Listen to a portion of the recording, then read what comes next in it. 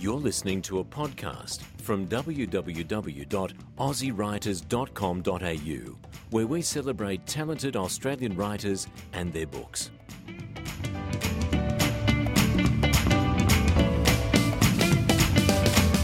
Welcome to the Aussie Writers podcast for this week, and this week I've got a treat for you all because as self-published authors, most of you, you can work out with a little help from your friends how to write, how to edit, how to publish, how to get a great cover, all those things. But then what do you do about getting it out there? You can't run around to every bookstore in Australia, and perhaps you'd like to get it distributed outside of Australia as well. So the answer, ladies and gentlemen, is getting a really good distributor. And I've got one of the best with me today. This is Dennis Jones from Dennis Jones and Associates, and he is going to tell us all the ins and outs of distribution. Welcome, Dennis. Thank you very much. The best people have tried it. It's a very hard job to do because you have to perform to high standards every day, every hour. People's expectations certainly exceed the ability of what a marketplace can offer. So it's highly combative. Some of our self-published authors are mercurial in what they've achieved and what we've helped them attain. But it really is, it's a hard slog out there because you're competing against the majors, you're competing against the prejudice of self-published works, you're competing against an environment where you haven't established a product with a group of editors, a group of managers, a group of marketing experts. I'm very lucky. I came from a wonderful background. I worked with a company called Collins Publishers, later to become Harper Collins. I worked with them for something like 21 years, and they were 21 glorious years of big business. I was very well looked after as a senior executive. I enjoyed the company of so many of the people and the authors that I worked with. And even though that's something like about a quarter of a century ago, I still maintain close contact with some of those people. So I'm, one of the lucky ones. How I actually came to work for Collins Publishers was quite a strange situation. We were at high school. Where did you go to high school? I went to Glen Waverley High School in Melbourne. Glen Waverley was an outer suburb there then, with sort of muddy tracks to it. But attracted some really fine teachers. And as a wayward student, as most students were in those days, it wasn't until one of the two of the teachers became really interesting in what they professed that we could do as students, which was to really base our own future on what we wanted to do. So it enabled me to read things like Blaney, Manning Clark, A.G.L. Shaw, to go back dip into Machiavelli and things like that. So I didn't study literature, but I studied history. And it was so rich to me. Childhood to us was good, but it wasn't a house stacked with books, unfortunately. So by the Did you have any good English teachers? Well, I did, but the profession of English for me was something that I really didn't care much for. Really? It was laborious. I disliked having to sort of work through all the old English classics of Dickens and Shakespeare. It was boring. I'd rather go and play football or ride motorbikes. Why wouldn't you? Like many boys. Well, absolutely. Action-packed. Absolutely. My father was a returned soldier. All he wanted to do was have a good time in life and to be thankful that he was back in Australia and married and had children. So we lived under his mantra. However, by the time I decided that as a failed law student and unable to... And were you not interested in the law? Well, I was immature. Yes. I was an 18 or 19-year-old who had grand ambitions on himself. And at the later part of high school matriculation year, we garnered a group of people who, my colleagues, my contemporaries, who saw themselves as better than anyone out there. Because in those days, to reach a matriculation, that was something. Because you were and then obviously bound... you did well to get into law. So I failed law, and I was sort of down on my knees saying, well, what do I do now? So I put myself in the hands of a management consultant at the age of, I think, about 20, which was pretty well unheard of in about 1969. Sure, yeah. I didn't even know they had them. Yeah. So they asked me had I read books, and I said, oh, yeah, sure, I like the pretty simple colour ones. And no, seriously, Dennis. So I said, well, probably the best book I've read is The Tyranny of Distance by Geoffrey Blaney. And I extolled the virtues of The Tyranny of Distance to them. The guy goes, hold on, don't say any more. We've so far sent 150 applicants to William Collins. They want a trainee sales executive. And would you work for very little money? I said, yeah, I'm desperate. So my girlfriend with her fur coat and myself, rocked into the offices. We were taken down the RACV club. I met a chap called Ken Wilder. Ken still lives out in Barrel. He's in his 90s. Right. And I'd never met anyone like Ken in my whole life, someone who was able to talk about books and writers. So I accepted a job there. And I lasted there for something like 21 years. It was, I'd worked with David Attenborough, Dr. Zeus. Wow. How exciting. So many people. I was even thinking of it the other day. We were in the company of Malcolm and Kitty Muggeridge, and we saw Mother Therese. It's sort of, it is tingling stuff. Yes. The other night, we're in Canberra at the moment. The other night I was watching free-to-air television, and there was a show on about Joy Adamson and George Adamson, talking about Born Free. The chairman, or Sir William Billy, as he was known, Sir William had created books for these people. So it's just an astounding time. What a ride. What a thrilling ride. So, however, after the end of 20-odd years, I thought, maybe it's time to do something else. So I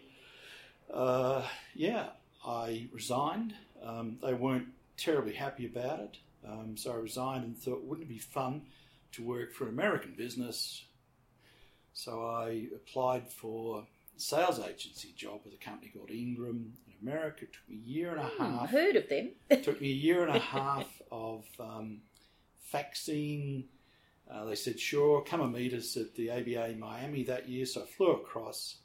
And after 20 minutes, they said, Dennis, by the time you get back to Australia, there'll be an agreement for you. So fantastic. I started working as a sales agent with Ingram at the same time as building our own distribution business. When I started building the business, it was... Who's we? Was it you and your wife? My wife and I. My wife, she... she decided to stay at a full-time work for most of her life until I started this business, and then she had to come back and work again we had little children around us. So in 1991 we started this business. Our first books fitted on, I think, an envelope in terms of the titles we had. It was a matter of living from day to day. It was hard. People would laugh at me, giggle, look at how Dennis has gone down in life. Because the car that the company gave me as a departing gift, I couldn't afford to run it. So I had to squat into a minute Toyota motor car, more giggles from people. So you struggled. But the people we struggled with, some of those businesses, they're still with us today. One of the first businesses was a company called Belinda Audio, run by some very close friends, the Walshes.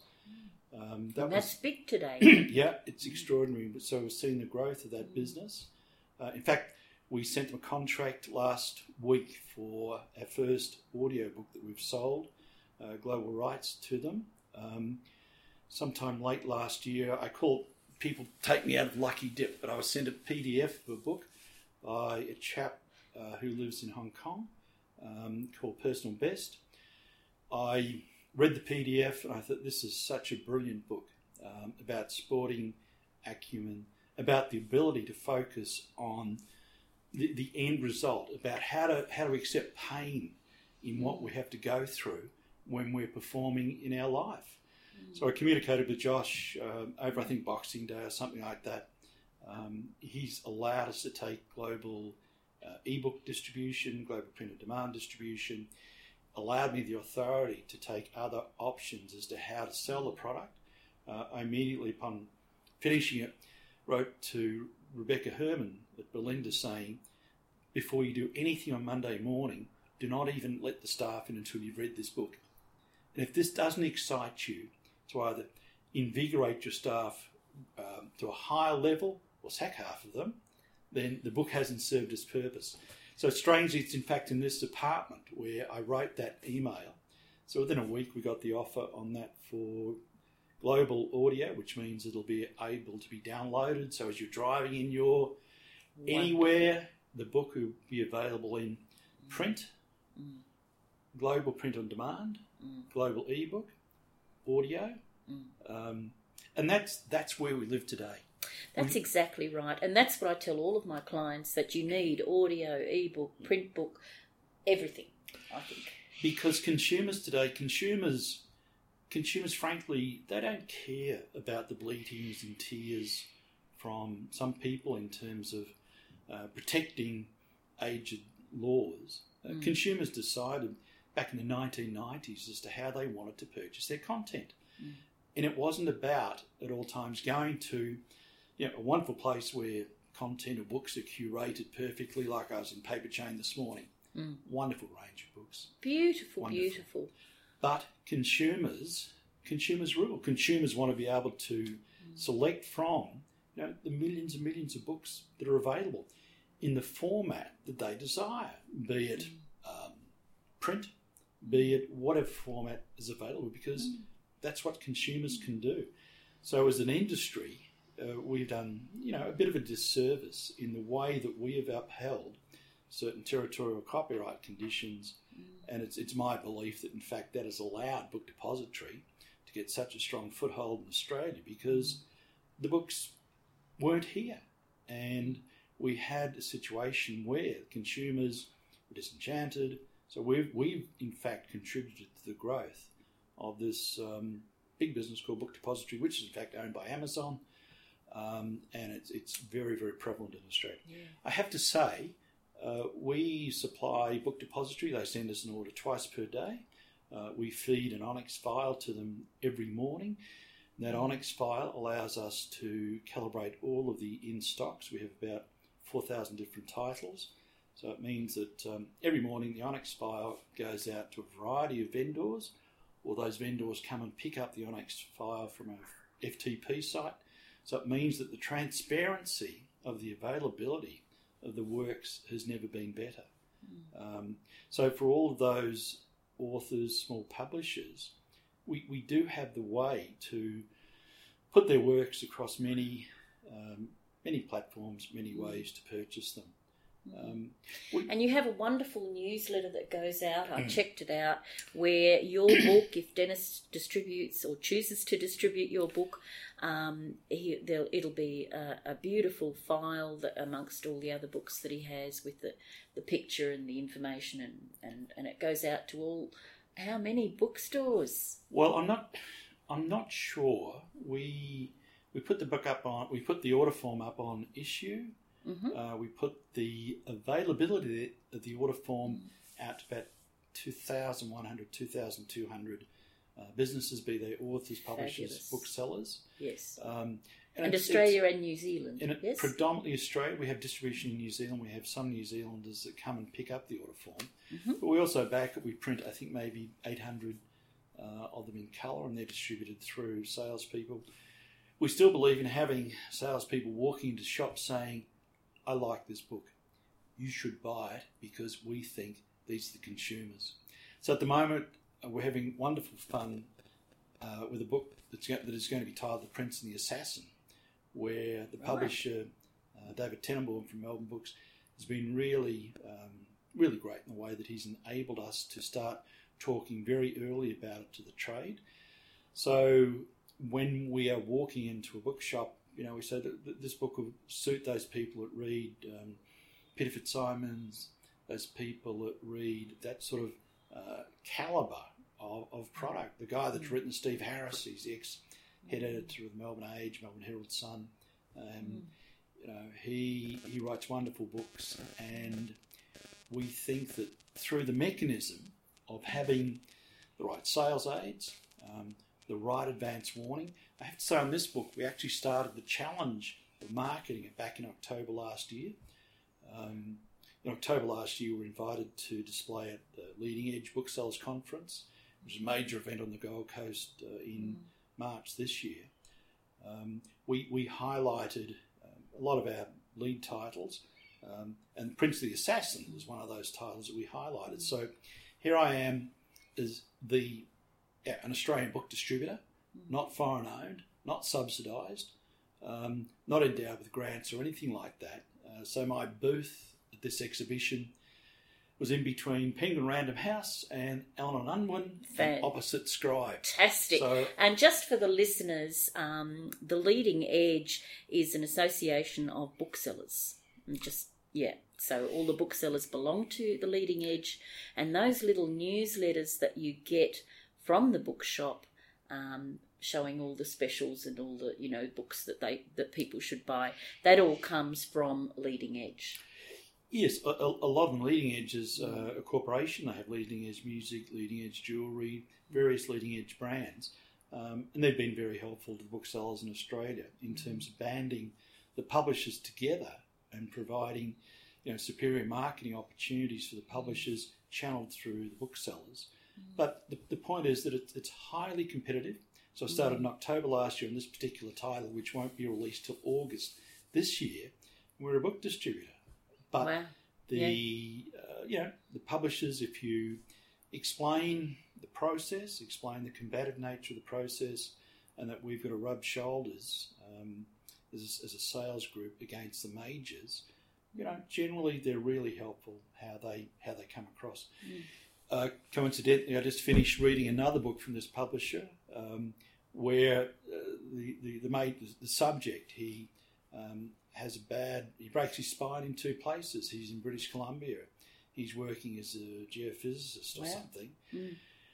So we read the draft of the book over the last 2 nights, and then said to the publisher, we somehow have got to have a way to market this book back into Vancouver hospitals and through Colorado and through Banff and Jasper.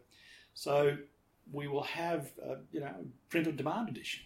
Fantastic. And we'll have an ebook edition, and those POD editions mean that they sit on databases throughout the world. So if you rock into the Barnes & Noble, Tattered Cover in Denver, Colorado, and say, hey, I want a copy of the book Broken, they'll go to the database, and there it is.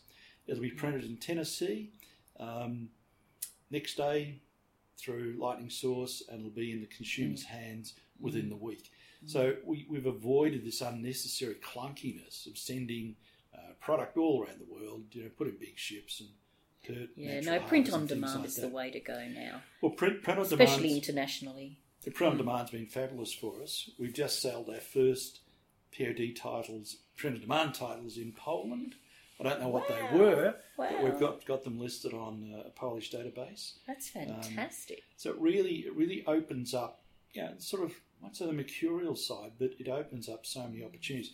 However, the main event is still working in Australia. The main event is overcoming the prejudices of the gatekeepers and the gatekeepers saying... What do you say about I think the biggest problem that we have in terms of really good writers emerging and being recognised is that we're a prize-driven culture. And if you haven't won a prize, it's very hard to be heard out there. What do you think about that? I think on one hand, we're overburdened with prizes. Every day there's another writers' festival. Every day there's another prize. So, the value of the Stellas, the Miles Franklin, they sort of get diminished. However, they're the prizes that there's a bookshop you should go to in Noosa called Mary Ryan, Noosa, and Ross, the guy that owns the store, his front window is a list of all Miles Franklin winners back for the last 50 years. How exciting. And it's exciting. I visit the window, once a year and say, have I read more of the Miles Franklin winning books? Coincidentally, we're trying to get through a Miles Franklin hitherto out of print title to launch at the announcement of the shortlisting of the Miles Franklin 2017 awards. Right. Sort of guerrilla tactics. Right. Because as a small business with this other publisher, we've got to sort of be gangsters in the way we crash, the big guys' parties, but I'm up to it. That's wonderful. What I love about you is you've been doing this for decades, and look how excited you still are. Look how passionate you still are. It's fantastic. Well, I think I realised that if I maintained a corporate life, one thing, I'd be really well off. Secondly, I'd have a use-by date, and the two don't live together. So I'd much rather be in my own position. I take great pride in having once spoken to Rupert Murdoch. Like Rupert's in his mid-80s. If Rupert can do it, Dennis can do it. Why can't a few more of us do it? So at work, we sort of I'm trying to design it that I can be useful there for a great period of years. And what it allows me to do is to be more, I guess, emphatic than I've ever been, because the conquest in Australia, or in fact globally, is to secure a good entry for people's works, to ensure that if you got that entry position with the product, is it going to be good enough to meet the scrutiny of the consumers? Is it going to be good enough to meet the scrutiny of the media? And it's hard work. We're really lucky in as much as we work quite closely with a publicist in Sydney, Debbie McGuinness, and we point Debbie at many of those projects where they really need a hand. We recently distributed a book called When Hell Freezes Over, which is about ice addiction. Wow. Terrifying. The publisher came with something like 2 to 3 years ago with it as a project. It didn't look it didn't look commercial enough. He went back with his author, polished it up.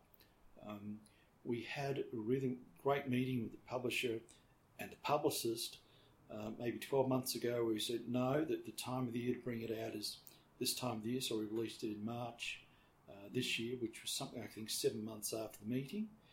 So it takes that long to really put the product in a logical order.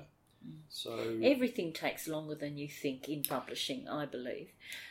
Look, it does, because you've got you work on we in a sales sense, we work on a cyclical basis. Yeah. Our sales territories, our worst sales territories are probably the one I'm doing now, where I only go to Merimbula every 8 weeks, or an hour every 8 weeks.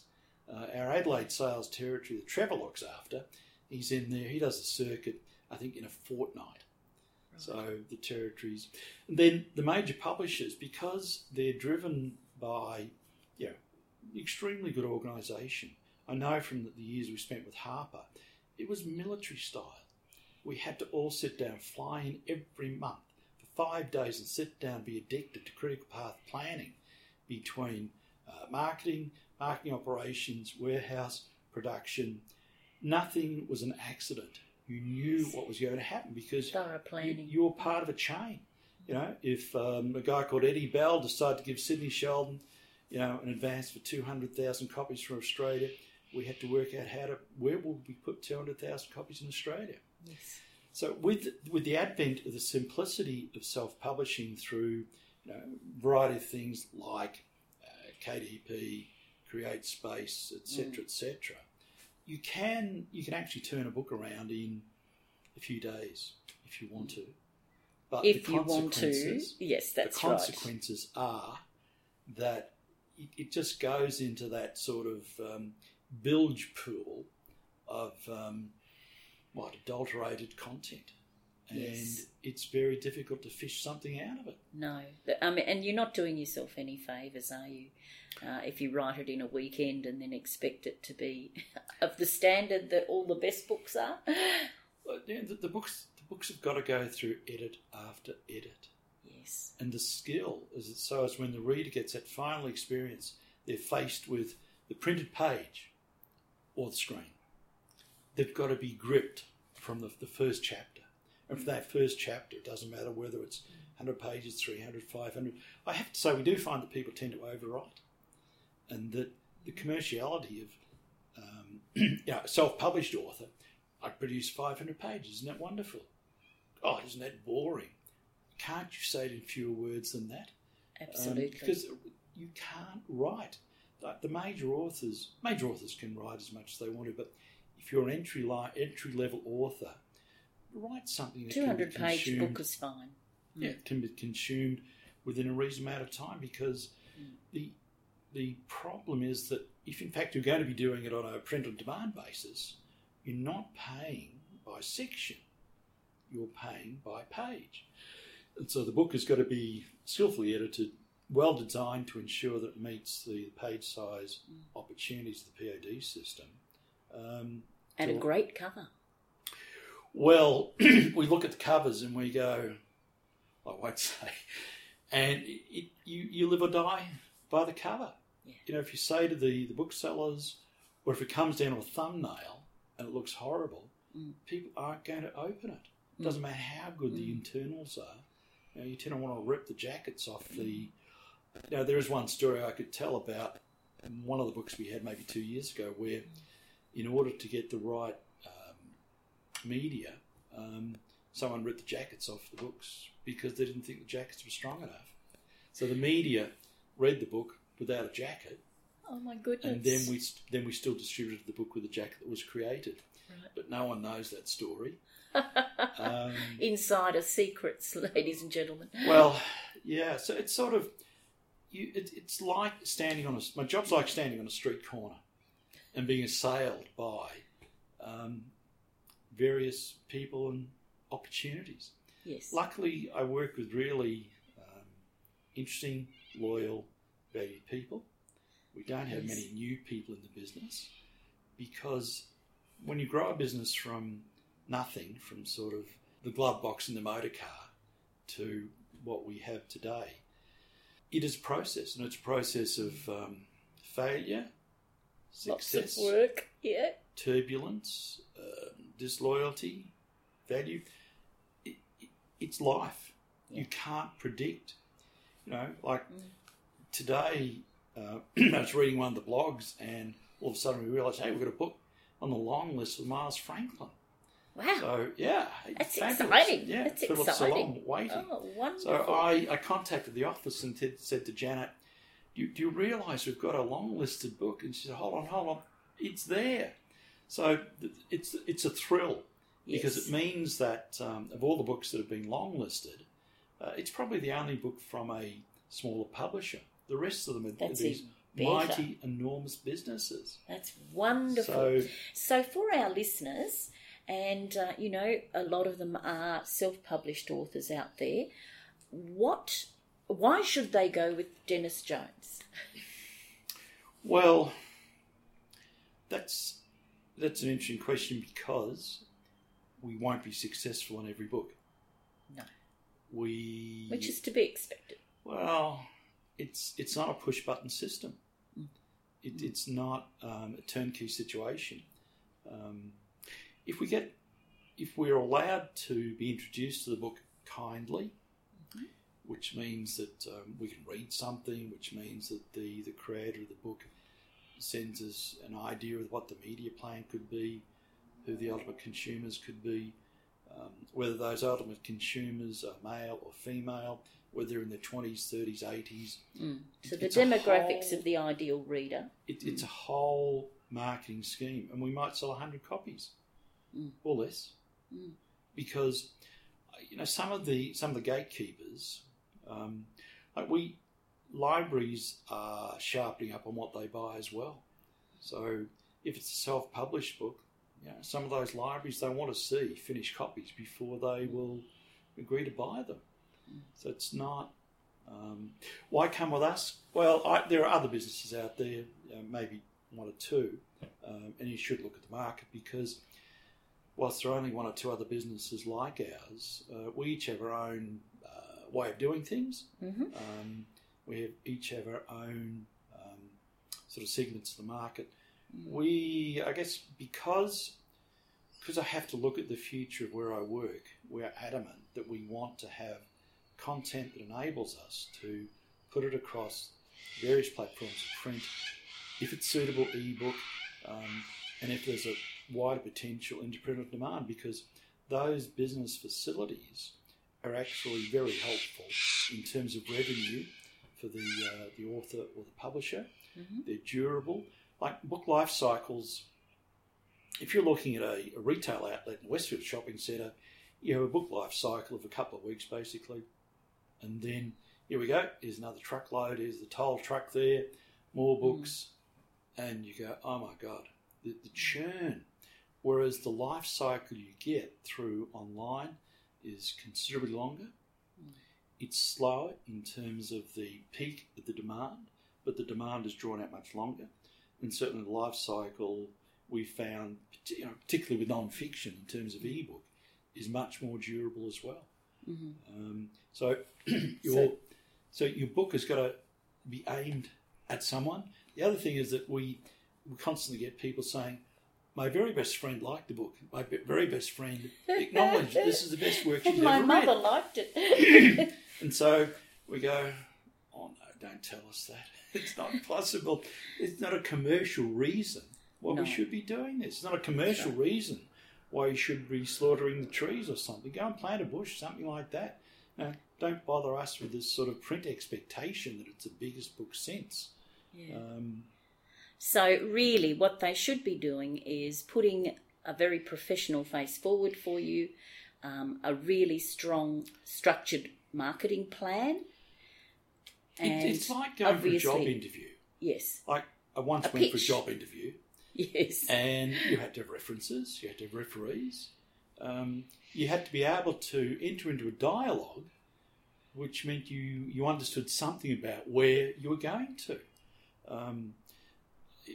Because once people, I sort of draw the analogy of investment in racehorses or writing or shares.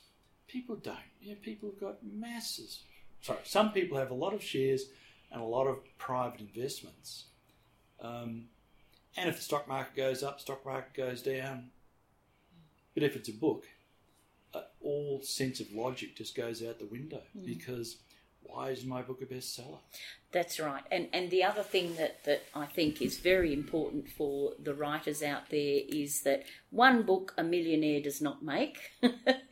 And the best writers out there are already writing their next book when the first one goes out. So like shares, you don't put all your eggs in one basket.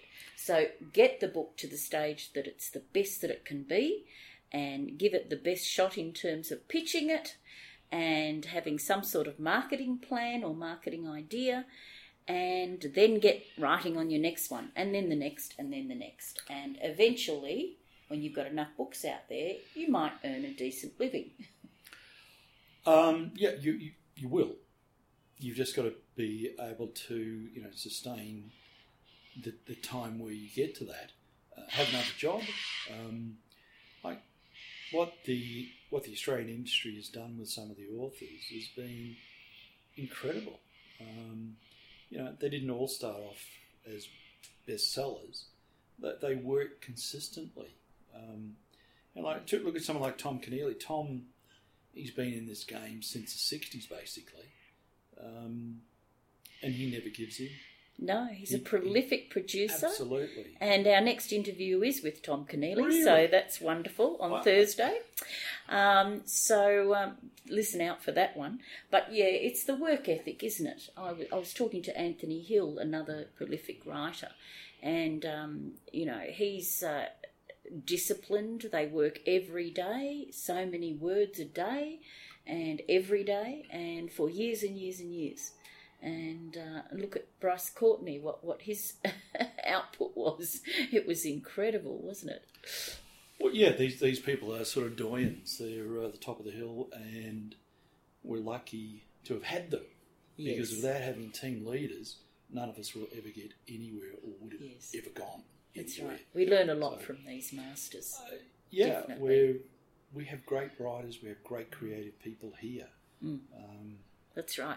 And great new publishing houses coming up too, which I think are very exciting. We've interviewed a few of them, and very, very exciting for the future of Australian publishing. Can we quickly go to, I know we're running out of time, just say someone pitched a book to you and you liked it, you decided you'd take it on. how does the costing work out for them? How, what will they get, and what does your business take? Obviously you are in business, so you need to make some money. That's obvious. We're a commercial business. We have to essentially give the same discounts that the major businesses give. Major businesses are underpinned by great structures, great scalable businesses. We're not scalable. We work out of 2 warehouses.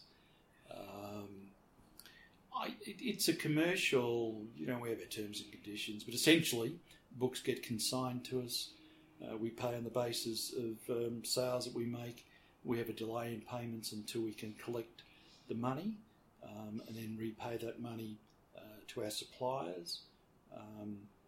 We've worked in the same set of discount off retail principles, I think, for about the last 5 or 6 years.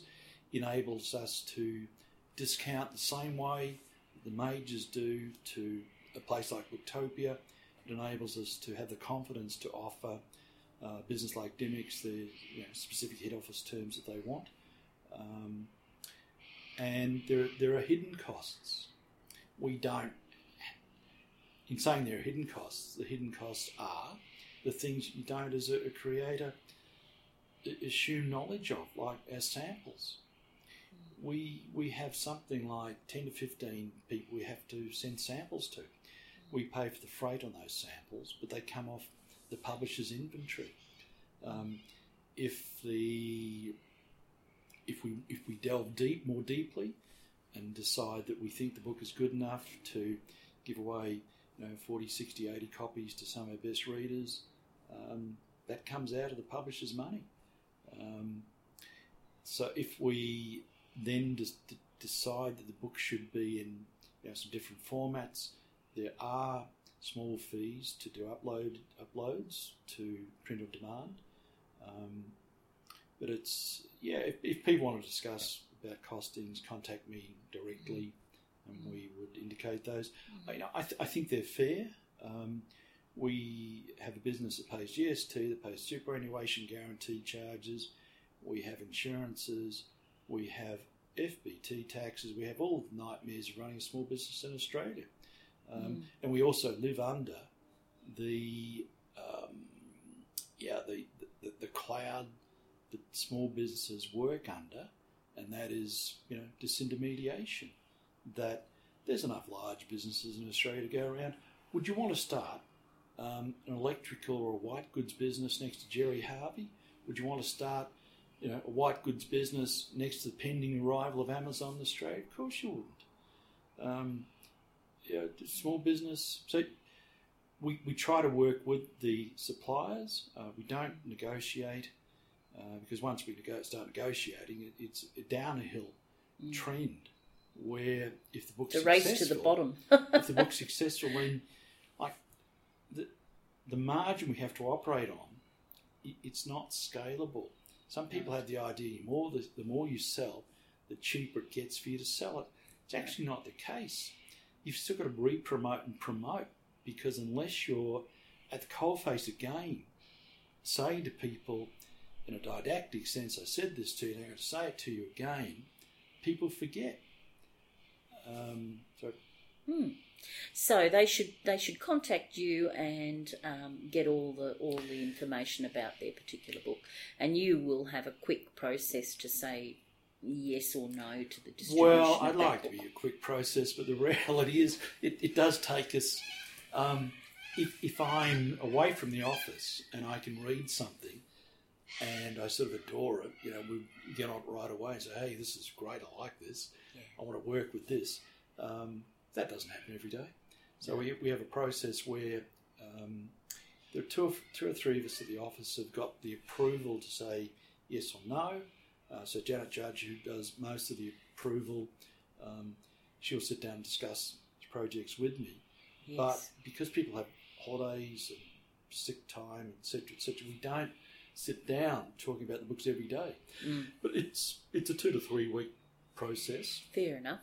And by the time the authors look at the agreements, they say, gee, these are long agreements, aren't they? And I go, well, I can't write them any shorter. And because the agreements cover both print on demand and ebook, they can be wordy, but we try to set it out in a way that fully exposes what the risks and the costs are. Because what we can't afford to do is to turn around and say, oh, didn't you read that section? We supply the books into the book trade on a sale or return basis, which means that after 90 days, if they haven't sold your book, they'll send it back. Well, it will. So, if you're walking around the shops in January or February, and you hear the sound of tape in the back room where the shop's being used, you know there are returns going back to publishers and suppliers. Boy, it's a dreadful sound. I'll bet. Because what happens then is we ran into a couple of problems a couple of years ago where we built up something like in excess of 250,000 units of stock being returned from shops. We didn't have a well-enforced pulping policy. Wow. So in those years, we would spend in excess of a six-figure amount on sending books out, which would ultimately come back to us. Wow. And it's a huge loss you can't afford. Well, massive. It's unsustainable. Yes. So we just have got to be a lot harsher, more disciplined, and rightly or wrongly, take less risk. Okay, so 2 questions from that. What circumstances would you pulp books? We give the authors the option to take a pulp agreement where they just sign the pulp clause, or if they want the book sent back to them, periodically they tick the sent back clause. Okay, so they've got a choice there. They had the choice. Okay. With the pulp, it goes down, the pulp truck arrives. Yes. We actually don't transact any money over the pulp, but it gets turned into, I don't know, egg cartons or something. Whatever. But what a horrible thought for your book. It is. I did an interview with ABC maybe last year, and one of my closest publishing friends had called me, the book murderer. I thought that was horrible to say that. What a horrible thing to say, but you can understand the emotion behind it. The second question I have is, if the book's successful, you have said, what would you consider successful for a book? Well, that's a great question, because with some of the books, because they're so precise in the market that they're aimed at, like if we sell a couple of 100 copies, we'd be happy, because we know we've satisfied the available market. Other books where we've only sold a miserable 1,000 copies, I shake my head and say, why didn't it work? We did everything we should have done with it. We did all of the required pre-work, the involvement.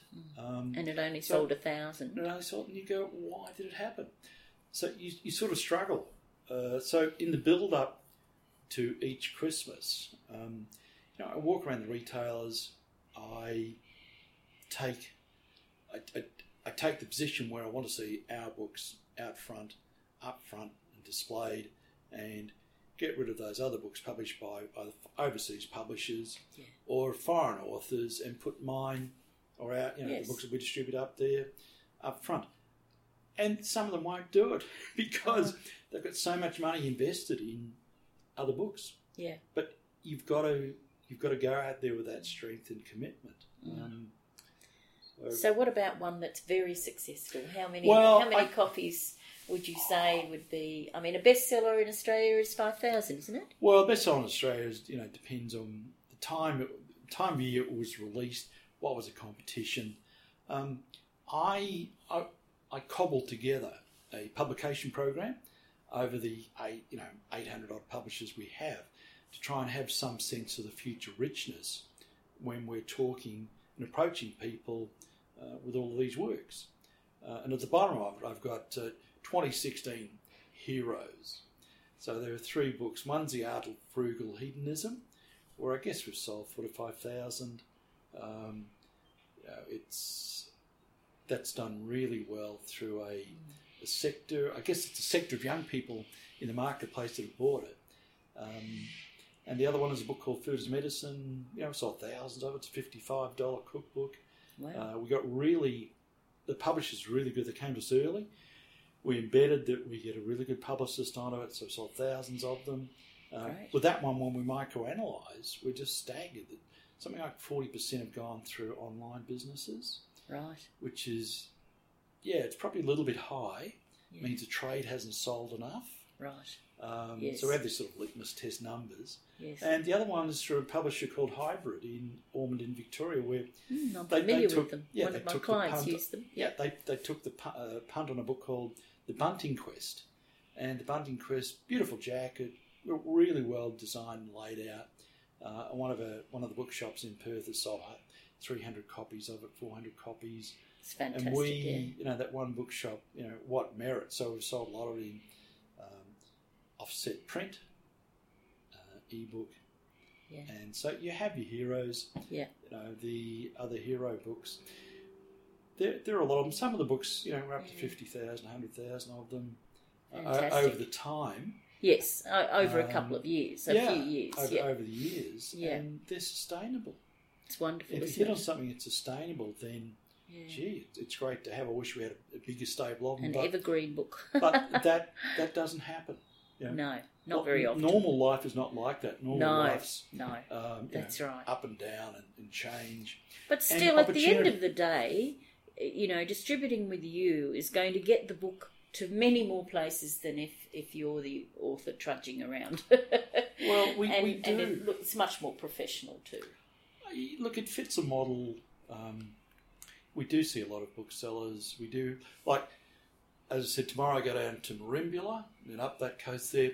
Mike, who helps us in Western Australia, he's on his way to the Kimberley, and he and Janine have been building the stock of samples in the back of the car for something like 2 weeks now. Right. It's arduous work. Yes. Because you can hit a kangaroo, like anything could happen, Yes. but it is the right way to do it. And the other thing that is a really serious part of our business is the way our data is organised. Having your data organised so as you can create these Onyx files, because the Onyx files are the files that build the information in a file-to-file sense between the supplier and the outlet. And those Onyx Which is files, something that the bookshops use, nothing that you need to know about really, in terms of the authors don't need to know about. Well, Onyx the files. authors need to, I think there's something like 30, 40 metadata fields. And I think we use a lot of them. I actually don't fill them in myself, but so when you're a self-published author, you do have to go and get your cataloguing and publication information. Oh yes, You have CIP to get and ISBN CIP, and all those Dewey, things. Yeah. etc. Because there are a lot of fields to fill.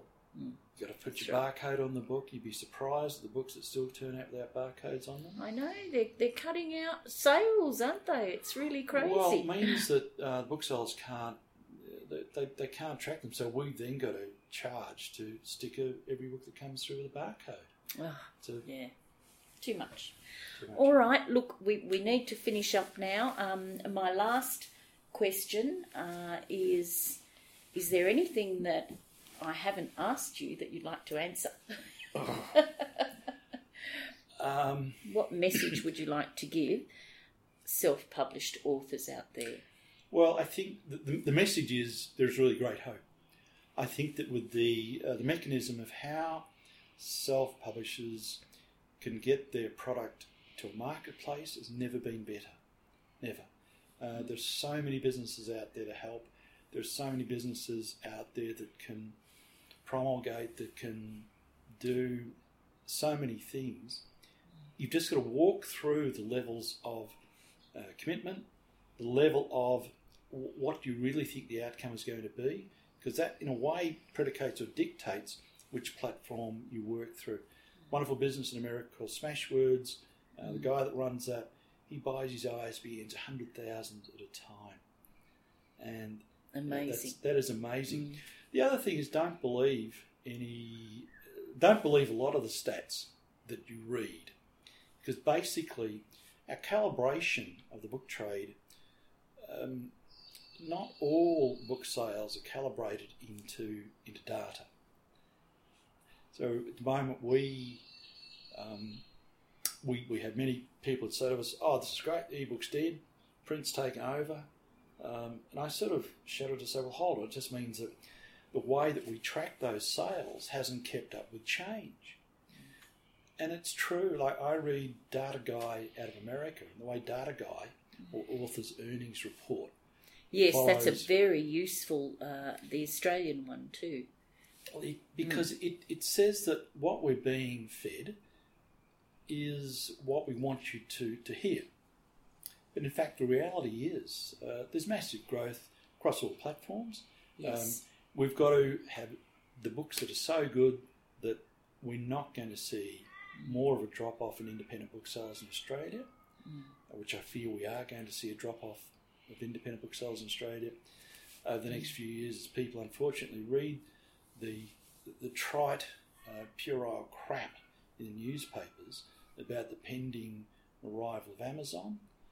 Like, Amazon have been here and supplying consumers for at least 10 to 15 years. The newspapers beat this into an incredible story of misinformation. Doom and gloom. Yeah, and it's not like It's just that. not like that. It's not like that. It's, we're going to fight our fights. We fought the fight as an industry against Borders being next door to an independent bookshop, and our best independents, they saw that off. We've fought the fight over the massive rise of digital, and we've still got wonderful bookshops out there, both in Australia and New Zealand. I was in Unity in Wellington, I think 3 weeks ago, and it was just an amazing experience. I walked into the shop and thought, oh my goodness, I'm glad I left my money back at the apartment. Because it was such a pleasure to see such a range of content. Yeah. It's not like walking into a fruit shop. No. You've got so many different varieties. Yeah. So, Wonderful. All right. Well, thank you very much for all that really valuable information, and I hope that some of the listeners will contact you and provide you with the most wonderful next bestseller book. we look forward to it. Thank you very much. Thank you. We hope you enjoyed this podcast from www.aussiewriters.com.au. And if you are a reader or a writer, then hop on over to our website and subscribe.